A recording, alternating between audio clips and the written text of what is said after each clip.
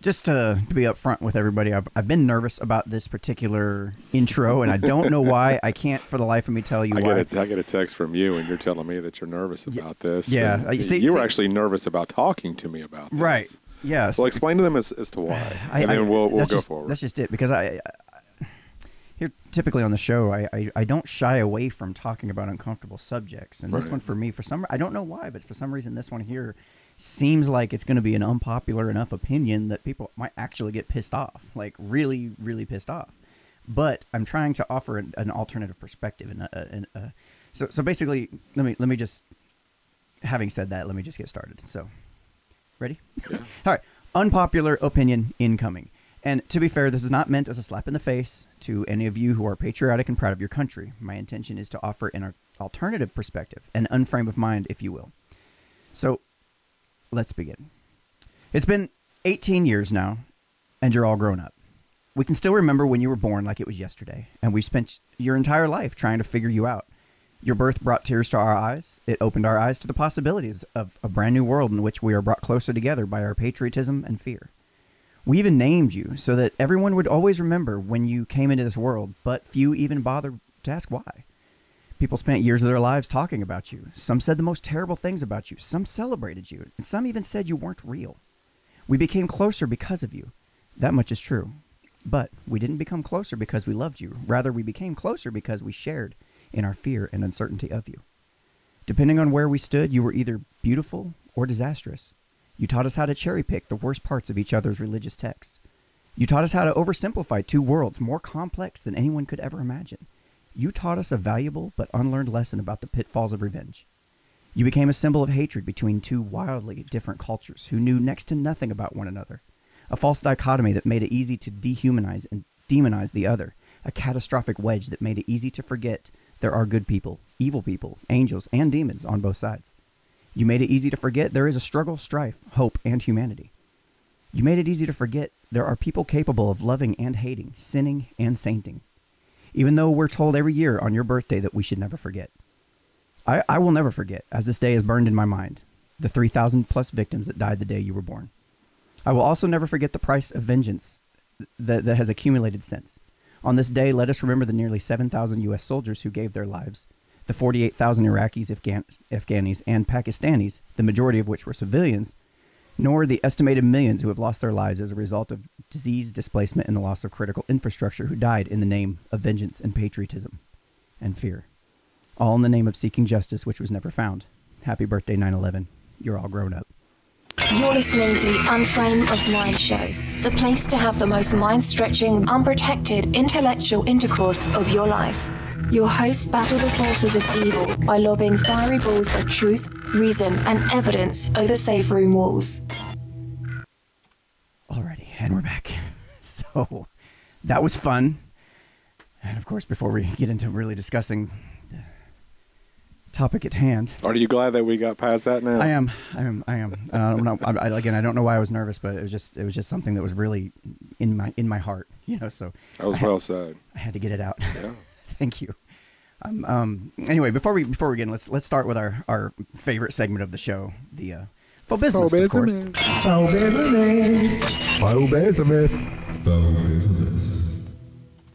All right, so on today's episode of the Phobismist, we have a special topic that I think you guys will all agree is something that is highly offensive. It's the old pumps. It's these, and it's not showing yet. Oh, there it is. Okay. It's the Reebok pumps. These things, are so offensive. You have no idea. And once I spell it out for you, you will understand exactly why these things are super, super offensive. Would you like to take a stab in the dark before I give my take on this? Or I look at it this way. I think it's racial profiling. Oh. And the reason why I say that is because I think this was geared more towards white individuals that played basketball that couldn't jump as high as black men. So they were probably trying to sell this as, well, if you pump these things up, then all of a sudden you can play basketball like a black man and jump as high as they can.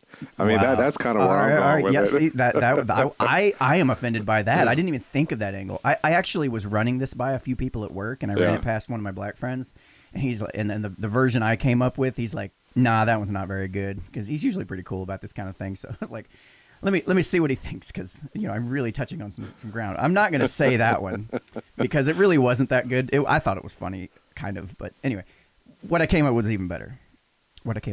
Because and even more offensive, I might add. Okay. These things are offensive because poor little kids in wheelchairs had to stand by and idly watch as other kids with feet were able to pump up and actually move faster. Like, these kids were actually able to go super fast, but the kids in the wheelchairs were they didn't have the ability to pump up their shoes and move faster. Nor did Reebok think to come out with a pumps wheelchair that little kids could be on the side. You pump up their little wheelchair. How does that go again? They pump up their little wheelchair and they take off like a bat out of hell. I mean, I want to see flames flying behind these guys' tires because you guys care about the handicap that much. Okay? Oh, man. That's great. Anyway, yeah. So, and this is how I feel about it. I know it's been a long time. This is something that has happened long time ago. And the way I feel about it is, if Kevin Hart had to go back and apologize for his offensive jokes about homosexuals, by God, Reebok, get in there and you apologize for the offensive shoes that you put out back in the 90s that were so popular amongst everyone. I would still wear them. I know that. I would still get down on my knees and just pump them up. And I go run super I can fast. kind of see it now. You get this video, the camera's coming in slow motion. It shows you leaning down and pumping them up, and that music kind of heightens. And all of a sudden, you stand up and you're looking at a basketball goal, and you go to jump and try to dunk a basketball, and no, you can't do it. Still can't do it. I need them to keep up with my kids now. I'm starting to get old enough that I can't keep up with them, so I need them just to be able to run as fast as them. It used to be that it would make you run, plus extra fast, but now it's like they had to lost keep it up with once. us this past weekend. Yeah, they really did. They struggled. Yeah. All right, so that's your episode of the Phobismist for this week, and back to the topic at hand. So basically, I know. Believe it or not, I did not know today was going to be 9/11 until about 2 days ago, when one of the guys at work was like, "Hey, what are you guys going to talk about for the 9/11 show?" Yeah, I said something to you in Telegram about it. I know, and then you said something that same day, right after that, and I looked at my calendar. I'm like, oh shit, because I don't really keep track of the date. I keep track of the day of the week. Right. That's how I keep time. Yeah. And I feel terrible, but it's like, that's a good point. We really probably should do something because it does fall live. Our live show does fall on that day. The anniversary date. Yeah. Right. So I figured we just start off with the usual stuff. This isn't a show that's meant to try to purposely offend anybody or anything like that, but we are trying to bring some different perspectives, honor and remembrance of the people who died that day, and it's just we want to bring you something that you're not going to get anywhere else. We're not going to sit here and bitch about conspiracy theories or anything like that. Even some of them might have some legs to stand on. I don't know. Maybe we'll talk about a little bit about that as it comes up, because I want to let the conversation kind of flow naturally, but I kind of wanted to start off with, where were you that day? Like, what was your experience like? What did you see? Who were you with? That kind of thing. And just because I don't think either one of us have told that story on the show before. No, I haven't. I was actually working for Big Lots at the time, over off Nolensville Road, and I was working in the stock department. And we went in around 6 o'clock in the morning, and we're the only ones there until I think 8 or 9 o'clock, until they open the doors to the public. So with that being said, we there's quite a bit in the chat. Yeah. Anyways, so we have, I guess it's like a satellite radio that plays throughout the store as we're putting up stock. And all of a sudden the feed just cut. Like there was no music whatsoever. So I went to the back to the Oh, you talking about on the loudspeakers? Yeah, because like when you go into any kind of department store, they have that, the satellite radio and whatever. Background music playing all the time. So that just stopped. So I went back to the break room to find out why the music stopped playing, and we had a small television that was in the break room, and it was on the news. And at that time when I walked in, Tower 1 had already been hit. And I couldn't really put the pieces of the puzzle together. Like, what the hell's going on here? And why are they showing one of the World Trade centers? At that point, I didn't know it was a terrorist attack, and I didn't know it was a plane that went into Tower 1. Yeah, you just that saw I just saw footage, yeah. Right. I just saw that it was on fire, and I was like, oh shit, that's, what the hell's going on? So more of us came back into the break room. And all of a sudden, it was like, bam, the second tower was hit. Mm-hmm. And we were like, holy shit. That was when everybody kind of started to put two and two together that this was, a plane that hit Tower 1 and now that has hit Tower 2. And unfortunately, we were at work, so, life does continue on for us. And, Right. and so we had to go back to work. But I found myself constantly just kind of migrating to the break room with nobody seeing me, and I was keeping up with the news. And then I started to learn about the, the Pentagon. The Pentagon, was hit, and then, of course, the plane that went down and in the field. So it was just like, it was one after another. And I remember going home, and my mom, she heard everything that was going on, and she turned on the news, and it was a bizarre feeling, and I really can't explain it, and I'm probably sure other people have felt the same way. You just kind of felt like you felt helpless. You felt like, is this really happening right now? Is this really, really happening? Because if you think on American soil, we have not seen anything like this since Pearl Harbor. Mm-hmm. So I'm thinking to myself, this is Pearl Harbor all over again, but just on a bigger scale. And I never thought in my life, because at that time I was only, 2001, Yeah. I was 20 years old. So it's like, And the U.S. almost seemed like invincible at the time. we'll never get hit.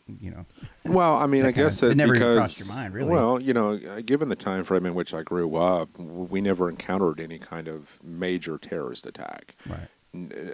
No major kind of event that had taken place. So I was never exposed. I've always read everything that you heard about in our textbooks, back in school, Pearl Harbor and and other events throughout the world. So this for me was like, I'm living in this now. Yeah. This has now become my reality and something that I'm watching, and I found myself glued to the TV for like the next 2 weeks. I did nothing but watch the news, like wanting to know what was going on, why this was happening, just trying to get all the information that I could. So it was just a very bizarre time. So can you do me a favor before I tell my story?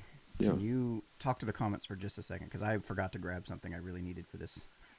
Go give me ahead. just a second. So, yes, my mic was turned off. We've actually have recently have gotten some new equipment. We have a new camera that we just got that we don't have set up just at the moment. I've got new headphones. So, but yeah, let's see. Very well said, Daniel. No fear. Yeah, his opening monologue to this was probably one of the most well written monologues that he's done since he's been doing the show in the last 3 years. So, what about people with no feet? I can't tell you that. It's like, I guess there's nothing you could do about that. I guess give them like gloves with pumps on them and see what they can do from there. I don't know. My goal was Larry Bird. I tell you what, my mom had a chance to meet Larry Bird and Kevin McHale back in the day, and she said that they were some pretty outstanding people. So, and white dude, yeah, pretty much. I don't know. I tell you what, though, they could always bring those back, and they could actually target, my own, I guess Mexicans for if they ever wanted to try to scale the walls, kind of give them some incentive to use the pumps, So, but waiting on Daniel to get back because apparently he forgot something. What the hell did you forget, dude? Find it. What? Son of a bitch. All right, I couldn't find it. Okay, all right. Well, what was it? Now I'm bummed out. I'll tell you. Okay, all right. I'm bummed out because I would have liked to have shown it too. It's kind of neat, interesting. I can always unzip my pants. Yeah, that would be pretty neat and interesting, but also not very congruent with the topic of tonight's show. Yeah. So anyway, basically, when I had 2001, I graduated in 2002.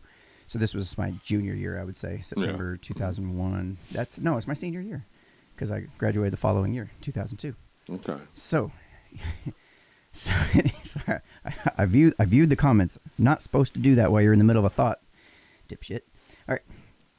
Anyway, I'm in art class, which is during my senior year is where I spent, I think 5 or 6 out of my class periods I spent in that room because I didn't really have a full schedule. Right. So I'd be in there during lunch. I'd be in there for my actual art class, and then I'd be in there for other times when I had downtime and just doing work all the time. And that's it came over the loudspeaker while we were in class, and they announced that Tower 1's been hit, over the Really? over the intercom.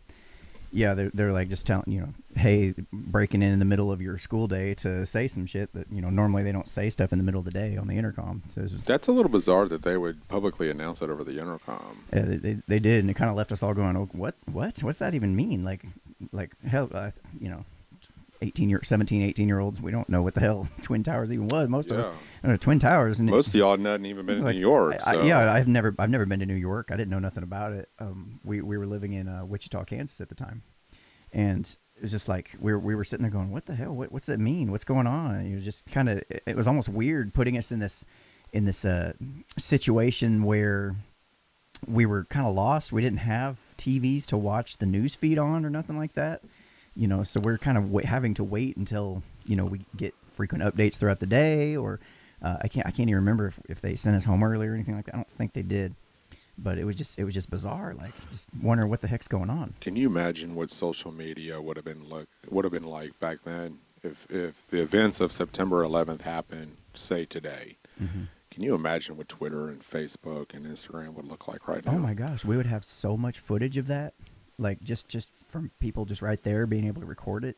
I mean, if there was any conspiracy theories, you'd be able to see probably tens of thousands of different angles on it to be able to make sure that, oh yeah, it's legit, that really did happen, or it didn't happen, because look at all this.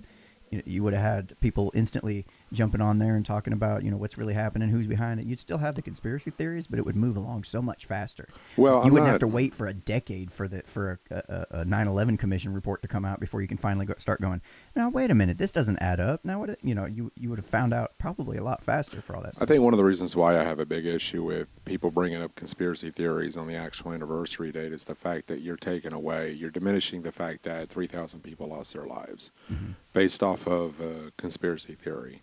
I think that's what bothers me the most, is that this is a day that you're just trying to, the firefighters, those people in those buildings, they didn't know if it was a conspiracy theory. They didn't know if anybody was behind it.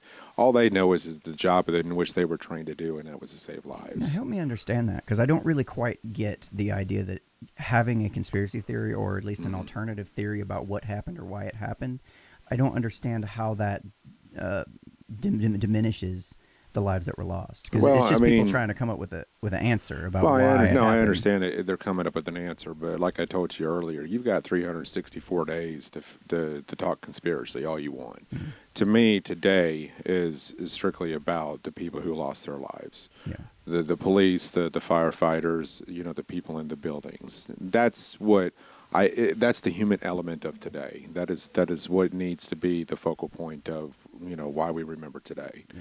If you want to talk conspiracy, let's do it tomorrow. Let's do it, a week from now. I'm fine with that. I have no problem with that. But today, let's just kind of hone in on the human side of this and realize that people were jumping out of a building burning, or a building that was on fire. Sorry, I'm kind of getting my words kind of jumbled, but these were people that took over a plane, that risked their lives to try to make sure that another building wasn't hit, and drove it into the ground.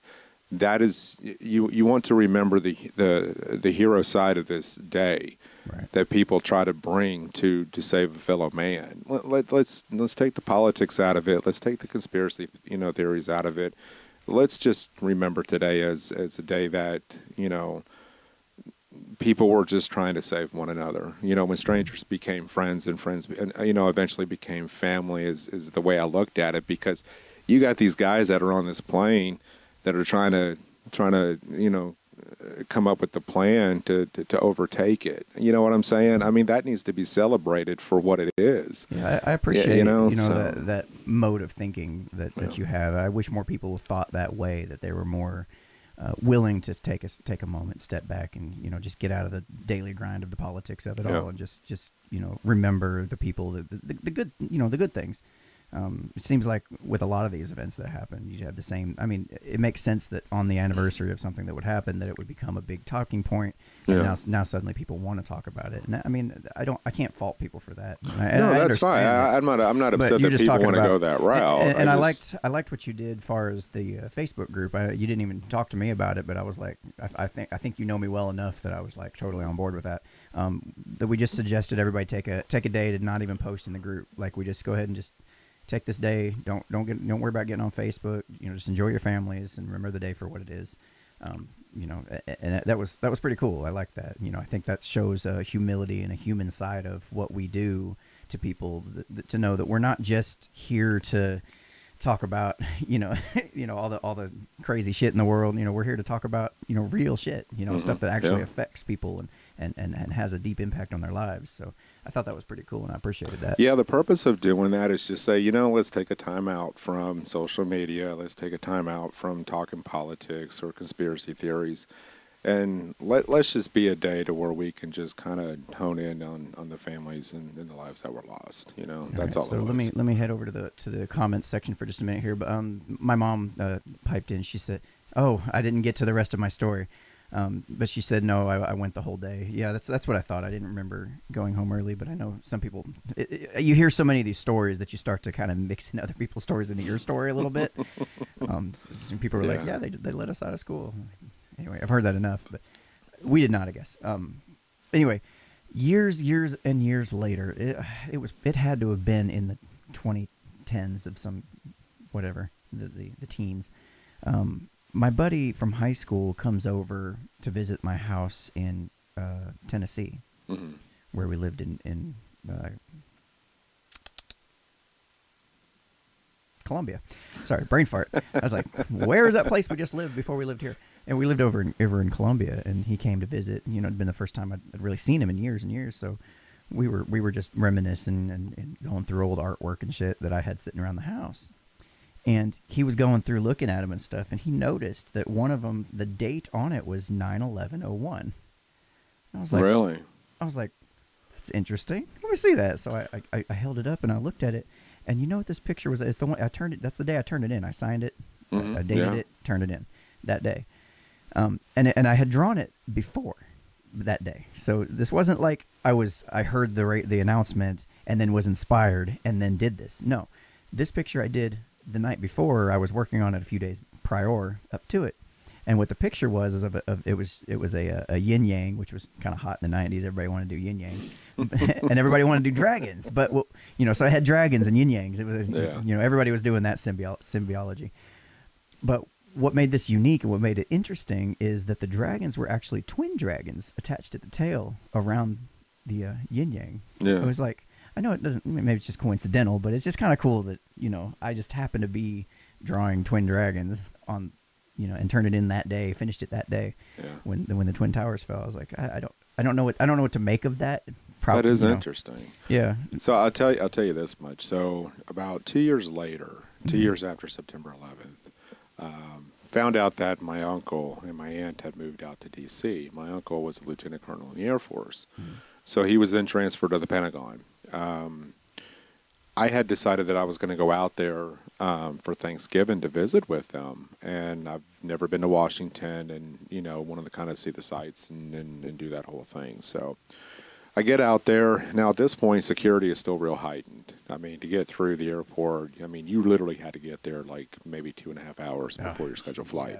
Yeah. It was still, especially around the holidays. I never experienced that because I've never flown, but I do remember. Oh, dude, it was a nightmare. So I fly into Baltimore because a lot of the flights that were going into D.C. were they were all booked up. Yeah. So my uncle, who was in the Air Force at that time, came and, he drove up to Baltimore, and, of course, they lived in Virginia, and he came and got me from the airport. It was like maybe an hour and a half drive. It wasn't too bad. So we're there, and the very next day, we decided that we were going to do the tour of the Pentagon. Mm-hmm. Now, this was my first chance to be in a place where September 11th did happen. And I kind of got a little emotional about that because, you're walking into a building that was impacted, on that day. So we get there, security clearance is, oh my God. Thank God because of his, security clearance. During that time, they weren't offering tours in the White House, and they weren't offering public tours to, in the Pentagon. Right. So we had to stay with my uncle throughout the whole thing. Now, so you kind of got a special, not treatment, but something that the normal public weren't. I can't find my words today. it was pretty wild because we went to the outer ring, as they call it, of the Pentagon to see where they actually, where all this, happened. And I tell you what, it was an eerie feeling because you walk through there and you see nothing but drywall. You see where they're still trying to finish up the last that section of the Pentagon. Right. And I'll never forget it. And I don't know why this stands out to me, but at the bottom of the hallways, there are these strips of arrows. And I looked over at my uncle and I said, "Hey," I said, what is this for? He goes, "Well, in the event of a fire or smoke, when you're on your hands and knees and having to crawl out, they illuminate. They glow in the dark. And the arrows tell you which way to go in order to exit the building."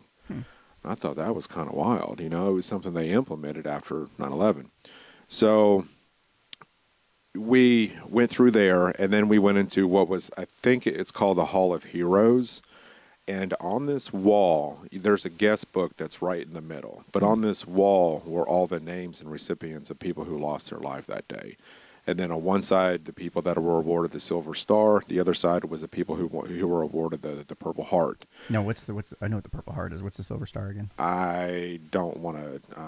I can't think of it off the top of my head. If you guys know, just spit it out there. But in the middle was a guest book for people to sign. Right. And then off to, like, if you're looking at it head on, off to the right, there's a little chapel for people to go and pray and, and things of that nature. So that was actually the heart of where the Pentagon was hit, was the Hall of Heroes, and then, of course, where the chapel was. So that, to me, was kind of like, as we're talking about, as we aged, this was 2 years after September 11th, and then, going and seeing that, and it was just an eerie feeling.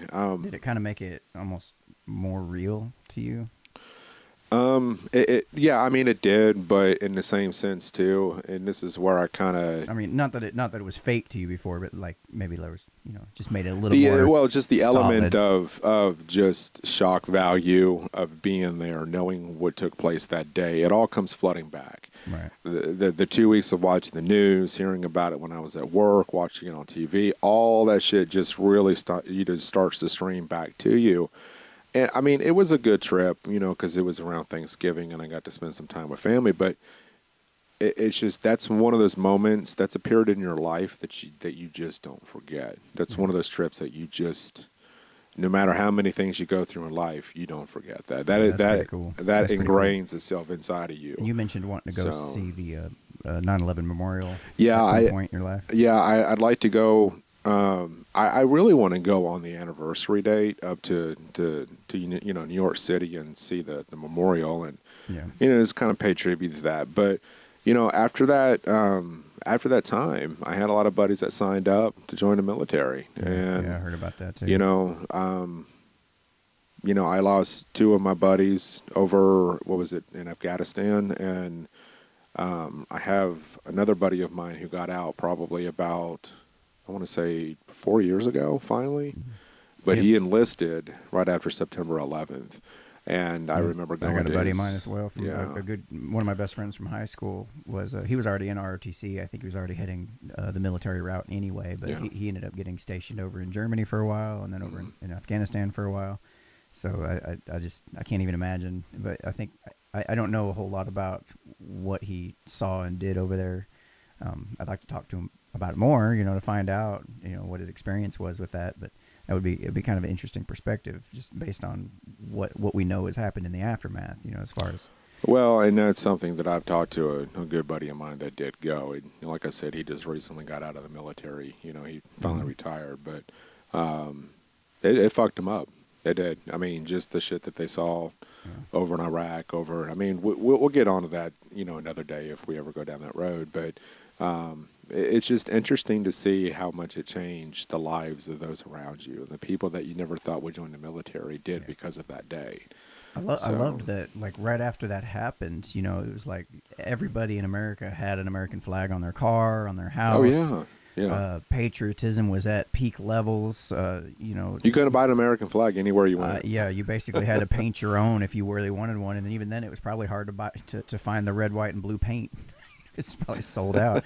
But it was just, it's quite a thing to see, and it's a shame too that it takes such a massive shock event like that to get people to realize how much they have in common. Yeah. How much they value each other. Mm-hmm. It really kind of bums me out that it takes that before people can step back and go, oh, we can love each other. We can get along despite our differences. We don't have to sit there and keep fighting and squabbling over this dumb shit.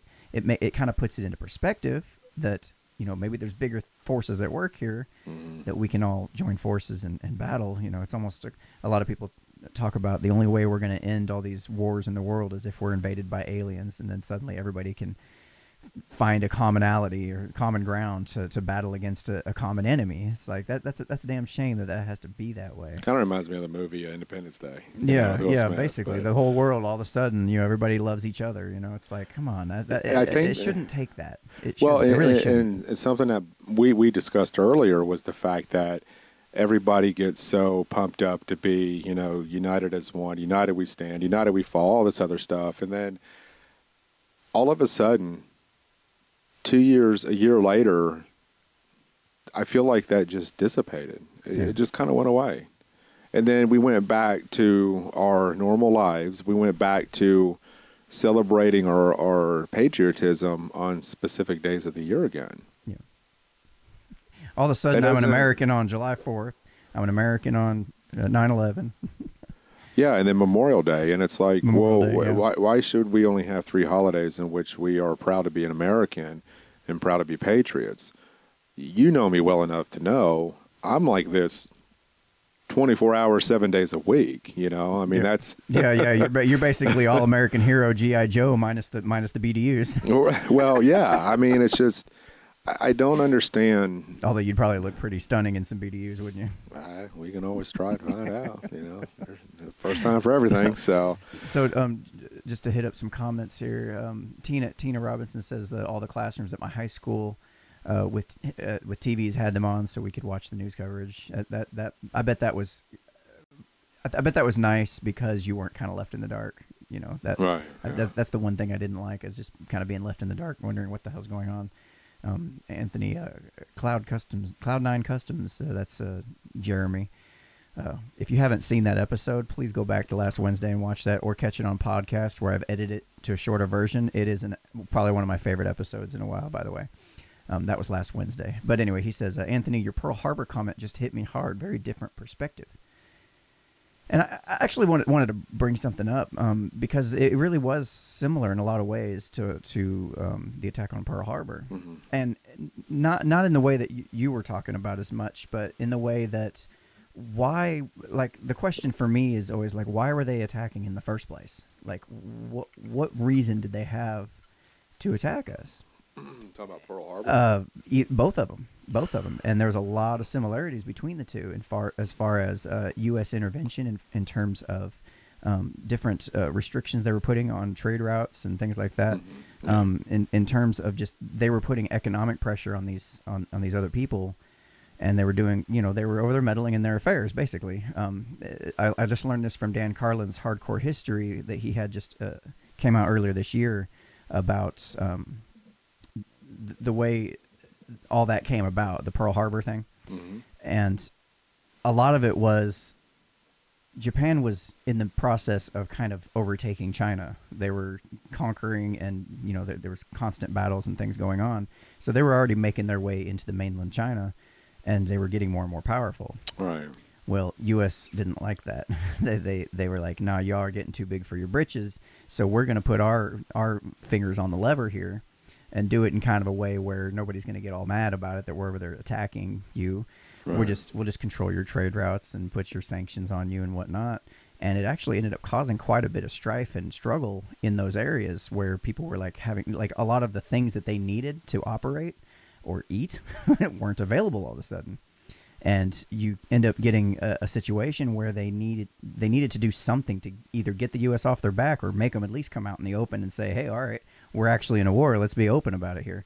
And that's kind of what led to Japan. I'm not justifying it, saying it was good, right. But you know, seeing it from their perspective and hearing the story from that angle really kind of makes you go, oh, I guess I could kind of understand why the desperation, because, you know, you think about the U.S. as such a huge enemy, and then a little island country like Japan to just attack us like that, you had to have been desperate, because you can't possibly think that you're going to take us on head on. Well, it would have been one thing if they would have went after our country just in general, but they went after the military. That's the difference. They knew what they were doing. They were going after our superpower, which is the military at that time. So Right. if you cripple the military, you leave the U.S. pretty much vulnerable at that point, and that's what they ended up doing.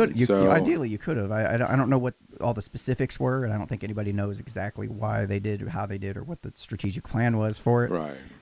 But what I'm pointing to is the similarities between the two. You know, the fact that the U.S. is already over there kind of meddling in their affairs. We're already putting sanctions on them, just like, you know, and we're still doing it today. And Yeah. it's like, at what point do we just mind our own fucking business and just, you know, yeah, I get it. I hear this from the guys at work. We'll be talking, and they're like, well, if we don't go over there and get them, they're going to come over here. And I was like, well, you know, it costs a hell of a lot more to attack than it does to defend.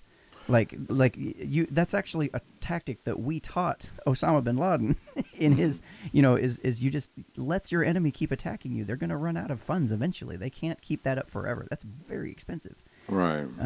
But to defend yourself, you know, I'm a big proponent of the non-aggression principle. And it's like, unless I am actually being attacked, I don't feel like there's any need to attack somebody else. You know, yeah, they're fucked up. They got their own things going on over there. Like, I don't agree with what they got going on. I don't agree with half the shit we got going on. But it's like, at the same time, I can kind of understand why the desperation, why the need to make a big impact and attack. Again, not saying it was the right thing to do. It was terrible. So it's like you kind of got to understand. I'm trying to tiptoe around this without just trying to piss people off here, but it's just trying to take the time and look at it from different perspectives and kind of understand what the driving force was for people to do something like that and think that was the right move for them, you know? Yeah, and I think it's unfortunate that anytime, you know, countries are meddling in certain things, ultimately it's civilians that have to pay the ultimate price when it comes to, you know, situations like this. But going back to... on that point, that's something that's kind of new to modern warfare that didn't used to be a thing back in the day. Like pre-World War I, I think it was pre-World War I, a number of the all of the battles pretty much that were fought on terms where, hey, y'all, we're going to meet out here at this field at, you know, this day, and we're going to battle it out. You know, it really wasn't a whole lot of civilian casualties were very minimal. That was was kind of a new thing in terms of the rules of engagement in war around. Well, I think a lot of it is that if you inflict, you know, some kind of pain and suffering to, you know, civilians, that tends to draw a lot of heartstrings. That tends to, you know, to place the blame on others is it's so easy to do. Much easier. The patriotism goes way up, and everybody gets along great. Well, and everybody gets on the same page of like, yeah, we need to go after those bastards. Now, and I get that too. Well, I mean, that's the shame. I understand both perspectives.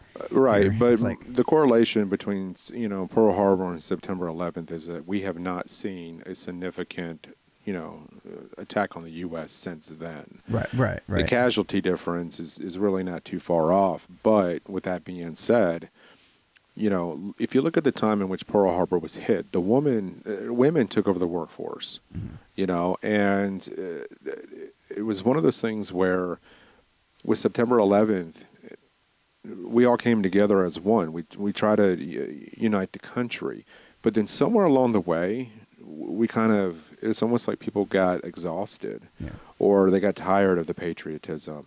But then politics got involved and, you know, the conspiracy theories. And then all of a sudden you find yourself like, Well, this isn't very patriotic if this was an inside job. This isn't very patriotic if it was, politicians are using this to gain political votes.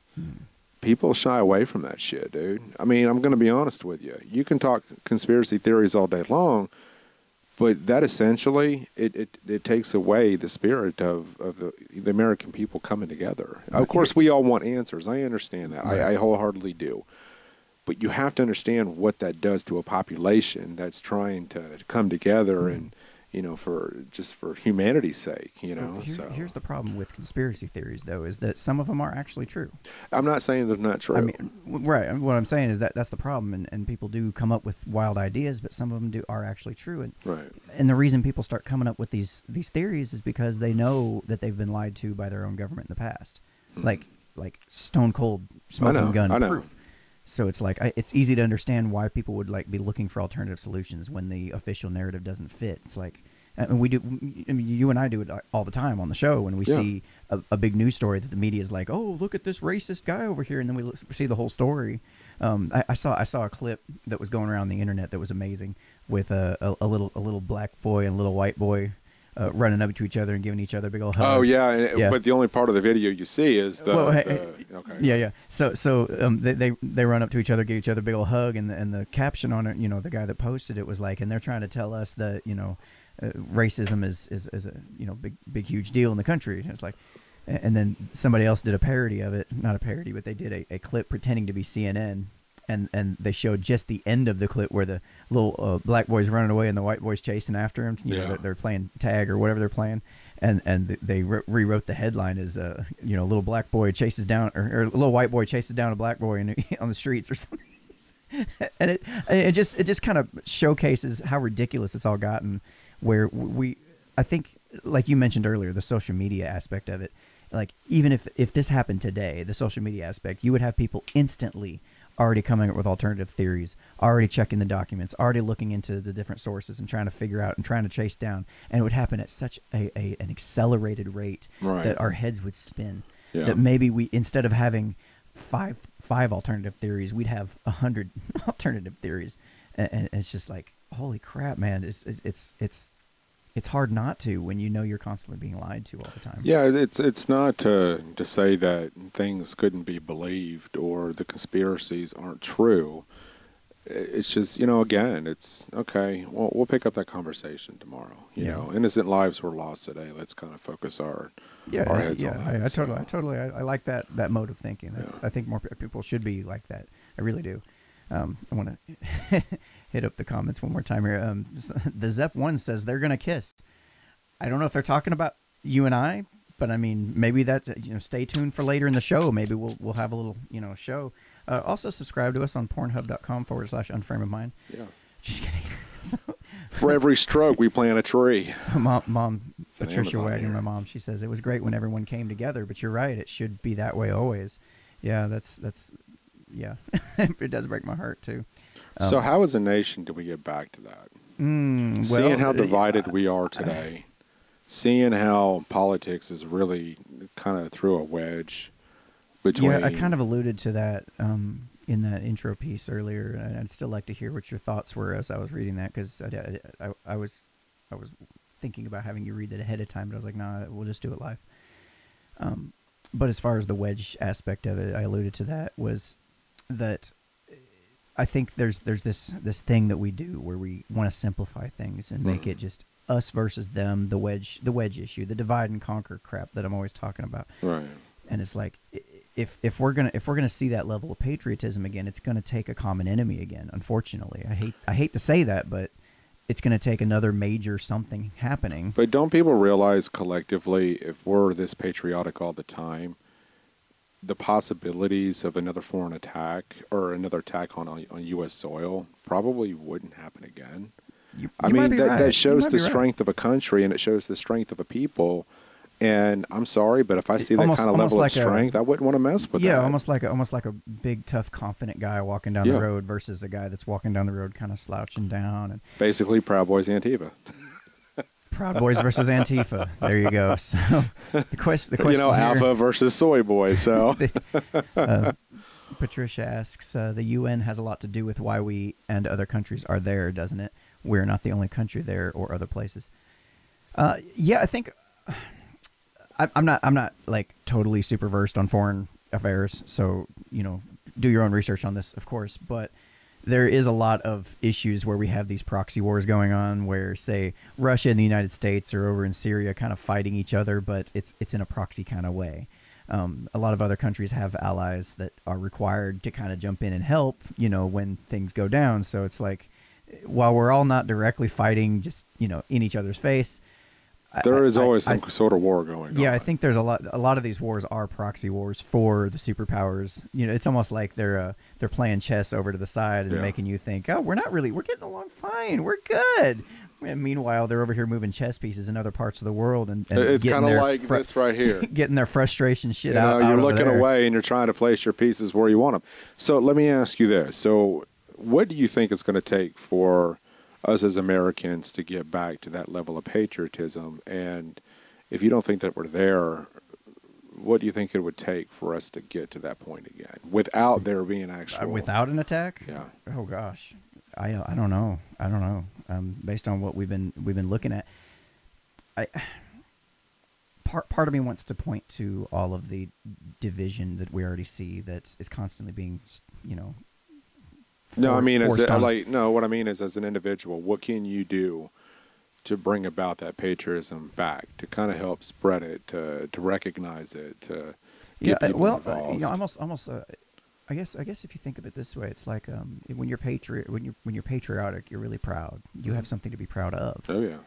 And when a number of us, like at least half the country already, is not proud even of our own figurehead. Well, I'm not proud of my country, I would say, as of today, but I'm proud of the principles in which it was founded on. Yeah, I wish we could get back to that. Yeah, and that's where sometimes I kind of wonder if I'm more constitutionalist than anything else. I think you are. I'm deep-seated in that kind of realm, because that's what I believe in. That's what the country was founded off of. If I had to describe you, it'd be more of a minarchist constitutionalist, or even a libertarian. So Andy says, there's evidence RT America, the Russian propaganda channel in the U.S., is deliberately, quote-unquote, stirring the pot to have groups of people upset with one another. Yeah. There's evidence for even Facebook and Google and these major social media companies doing the same thing. It's all over the place. It's not just with foreign countries and that are and part of it's just because a lot of it just gets clicks. You make money when people are pissed. And I hate to say it, but people really like to engage when they're angry. Like, if you have a full social media feed of positive news, you kind of get bored with it for a while. People kind of get burn out on news. What's sad is when we have a show like this and we're openly talking about September 11th and things of that nature, we're not going to get nearly as many clicks and likes as, say, if we said something that was outlandish or threatened to hurt somebody, or if we were actually being racist, you know what I'm saying? Or we were being some way kind of destructive towards society. If we sit here and spent the whole episode being super uber patriotic and going, fuck the Muslims and we need to go over there and kill every one of them, you know, if that's the message we were putting out, I think that would get a lot more people going, yeah.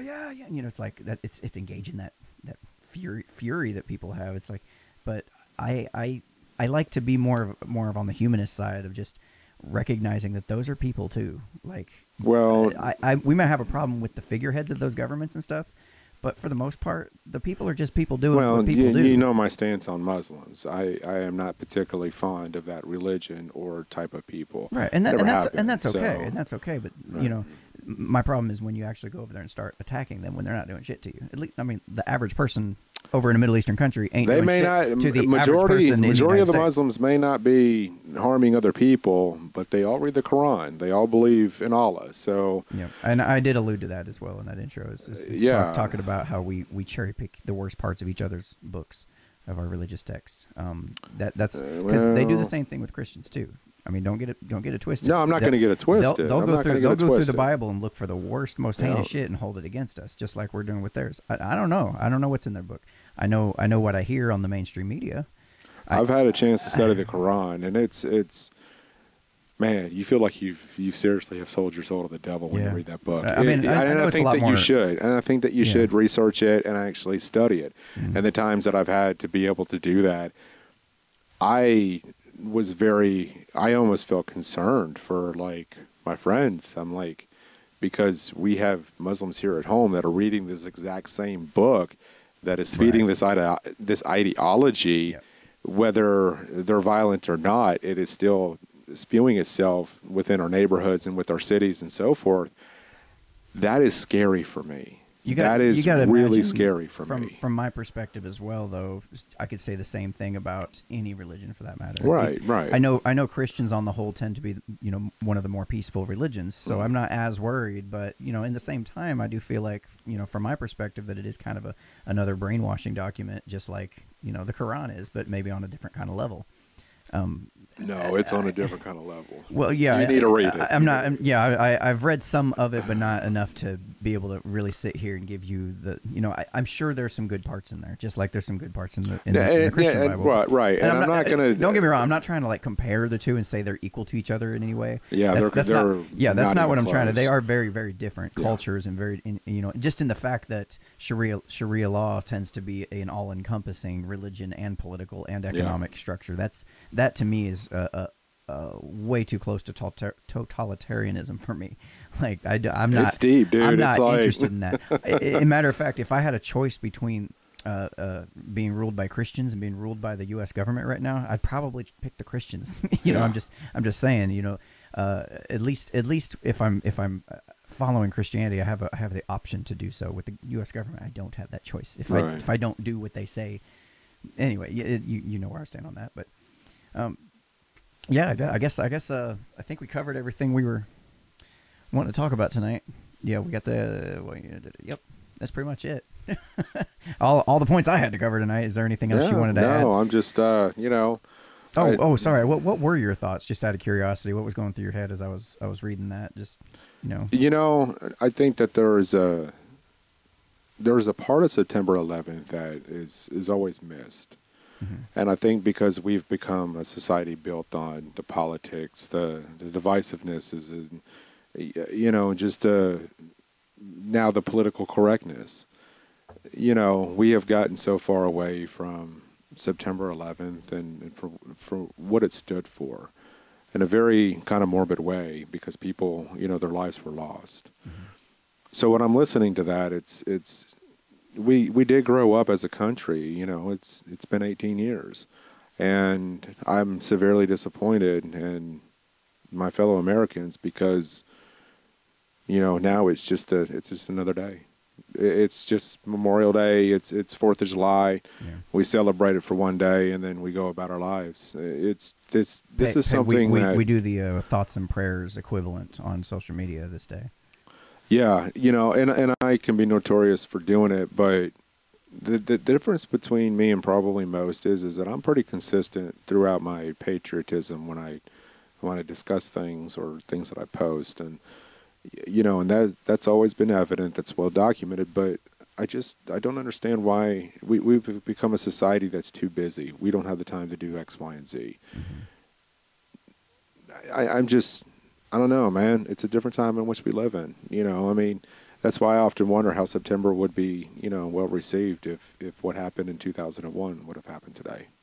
Yeah. I think that the correlations between the two, and I hate to say this, as morbid as it sounds, but September 11th was almost, in a way, a good thing.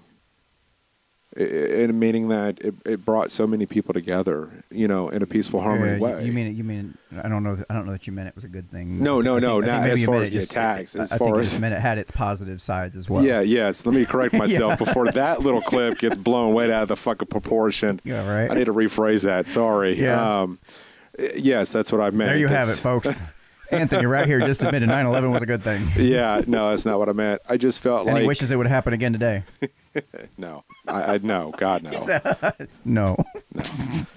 I just think it really brought the best out in us as Americans and us as people, and the way we came together and the way we showed the patriotism that we did. Right on. I just wish that over the years we would have stayed consistent with it and not kind of fallen off on it. All right, so you guys have been watching yet another episode of the Unframe of Mind show, and I don't think anybody would disagree that this has been yet another uncomfortable conversation without a condom. For sure, this has been a good one. I think I'd like to continue the conversation in the chat. So just if you have any other questions, any comments, just let us know. And if you want to be a guest on the show in future episodes, please head over to unframeofmind.com. And I'm going to ask a different favor today, if you guys don't mind.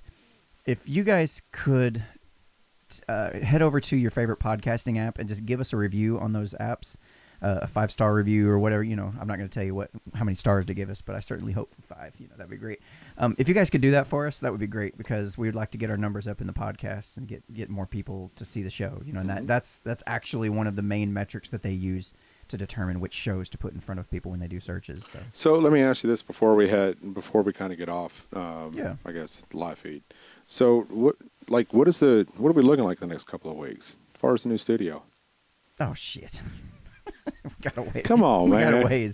We gotta ways. Let's expect that. It's always good to talk about the future, 6 especially if months you're positive. I'm working on building a new workspace / studio area.